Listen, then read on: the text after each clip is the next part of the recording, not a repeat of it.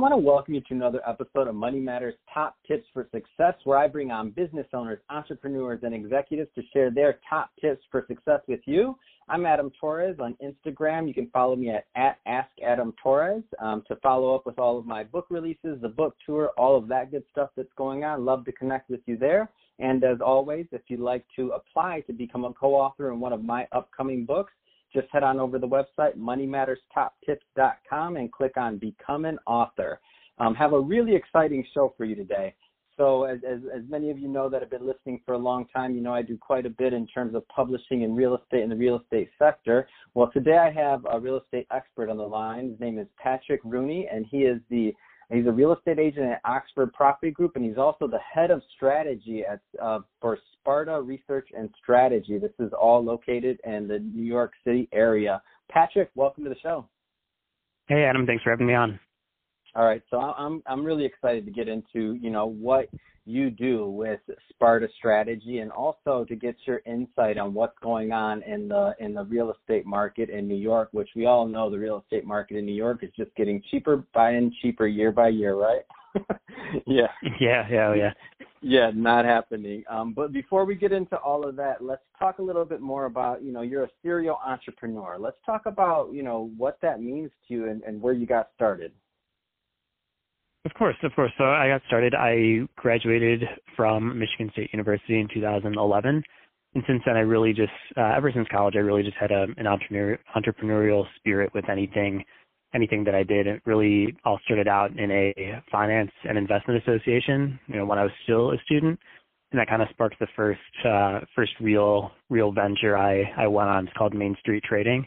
And so this was a finance, basically an industry education website, and we helped other college students who wanted to become traders, who wanted to become analysts. We helped show them the path on how to get there in the real world. And our whole purpose was that if you want to become a trader, you can't learn how to be a trader from a teacher. You have to learn how to be a trader from a trader. And same thing with an analyst. You can't learn how to be a professional financial analyst from a teacher. You have to learn how to be an analyst from an analyst, and that really sparked a lot of success that way.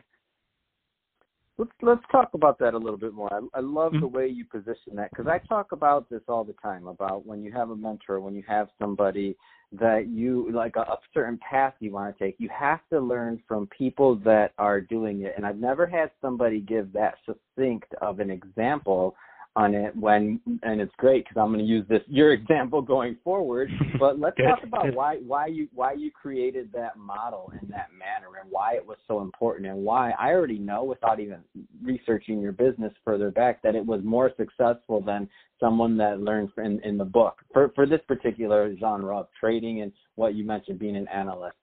Let's talk about that a little bit more, please. Yeah, of course. I mean, so I'm glad you brought up the mentorship side of things too, because I was really big on that. I mean, there's a lot of people in college, top hedge funds and investment banks are really only offering positions to, 4.0 or higher students. Students that were, like doing everything by the books, like studying everything, taking more. But my whole thing was that, I was no perfect student by any means, but I definitely just in trading and investing and in the financial markets.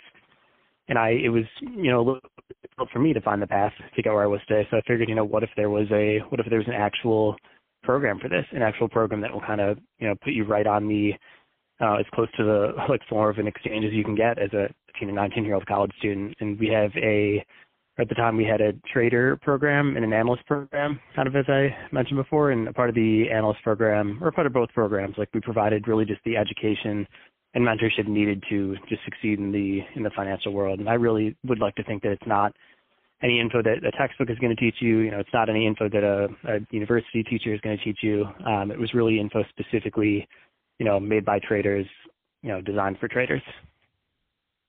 Yeah, I love it. And the real world experience, and there's two different schools of thought, right? But at the end of it all, everybody has to get the real world experience, and you're going to have to take the bumps and bruises to really hone your craft. And that goes outside of finance. That's in everything. You could be a writer, you could be anything, and really have to still go through that process.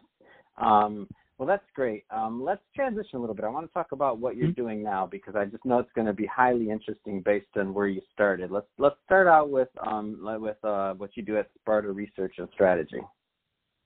Yeah, of course. So at Sparta Research and Strategy, I'm the head of strategy, and so it's me plus a handful of colleagues that work with me. Total, there's 4 to 5 of us at any given time. And a lot of what we do is just put together neighborhood-specific and building-specific, at times apartment-specific data on pricing, whether it will include historical pricing, current prices of current listings, and projected pricing for the bear, neutral, and bull case. And a lot of this is helpful specifically when an investor is looking to buy or sell a property that they have. We'll give them some more analysis and info on the rent roll that they're getting, their cap rate. I mean, any aspect of their income statement to kind of just ensure that they're getting the best bang for their buck if they're buying, or if they're selling, just that they're getting the highest price possible. And so, who's your typical client? What do they look like? Yeah, so our typical client is usually an investor who owns 1 or more properties in the New York City area. We've had a few clients from out of state, but it's usually all in the tri-state area. It's usually all in New York, New Jersey, or Connecticut. And what are the size of these properties, just roughly? Because if somebody's listening to this right now and they're saying, "Hey, is this a system or a service I could use?" Because maybe they're still on on spreadsheets, and maybe they're still plugging things in, or maybe they still have their accountant doing it who maybe doesn't specialize in this, but it's just always the way they've done it, so they're not getting real analysis. So I know this is how it typically happens, because this is how it happens for me.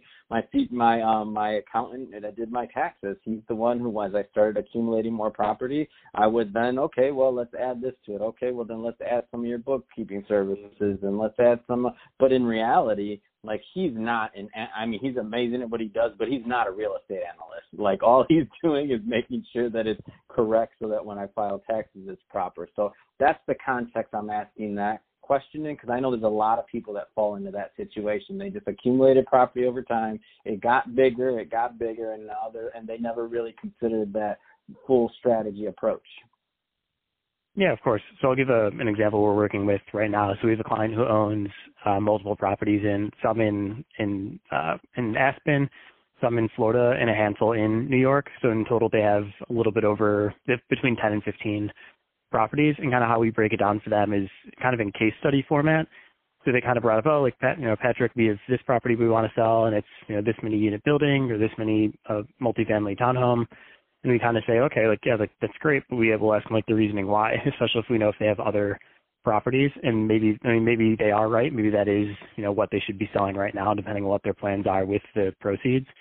But we might look at that, and if they, say, Patrick, 123 Main Street we want to sell, then we would say, okay, let's also look at, 456 Main Street or 789 Main Street, and kind of determine what the best route is to go from there. And I think that's something that really, if an accountant or a standard analyst will have all the info in front of them, they could probably make an educated decision on or even a financial advisor, they can make an educated decision on what the best move to make is. But we really kind of dig deeper than that. We're all real estate agents too, so we're really in the field every day. We see what the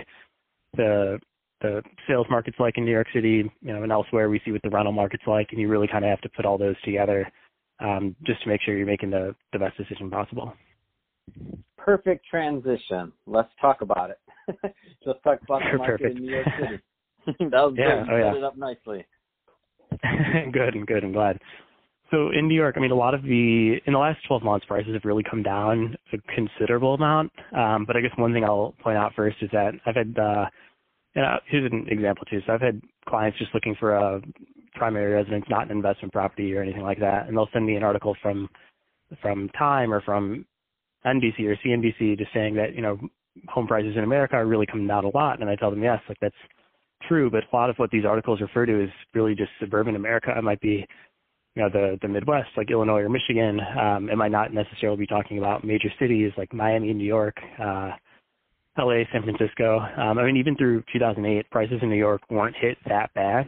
Obviously it was bad, relatively speaking to recent years. But if the market tanks in New York, we're not talking about a 25 to 30% drop. We're talking about a 5 to 10% drop at best. It's really, it's really pretty minor. And the recovery time on that's just going to be much shorter than, buying the same type type and style of property in, for example, Illinois or Michigan, somewhere in the Midwest, where the market does get hit harder. No, that's great. All sound advice, all good stuff. So Patrick, if one of the listeners wants to get in touch with you, either to inquire about Sparta Research and Strategy or inquire about your services as a real estate agent, how do they find you? Of course, so the easiest way to reach us for either service is to email us at team@spartaresearch.com, or you could fill out a contact form at www.spartaresearch.com. All right, Patrick. Well, hey, I really appreciate you taking time out of your schedule to come on the show today and educate my listeners. I love all the tips on mentorship and also what's going on in the New York market. To the listeners, thank you as always for listening to the show. Don't forget to go on Instagram to check out what's going on at Ask Adam Torres. And again, if you want to check out the opportunity to become a published author, we do an entire full book or also a co-author. To apply for that, just head on over to the website. Patrick, thank you for your time again. Have a wonderful day.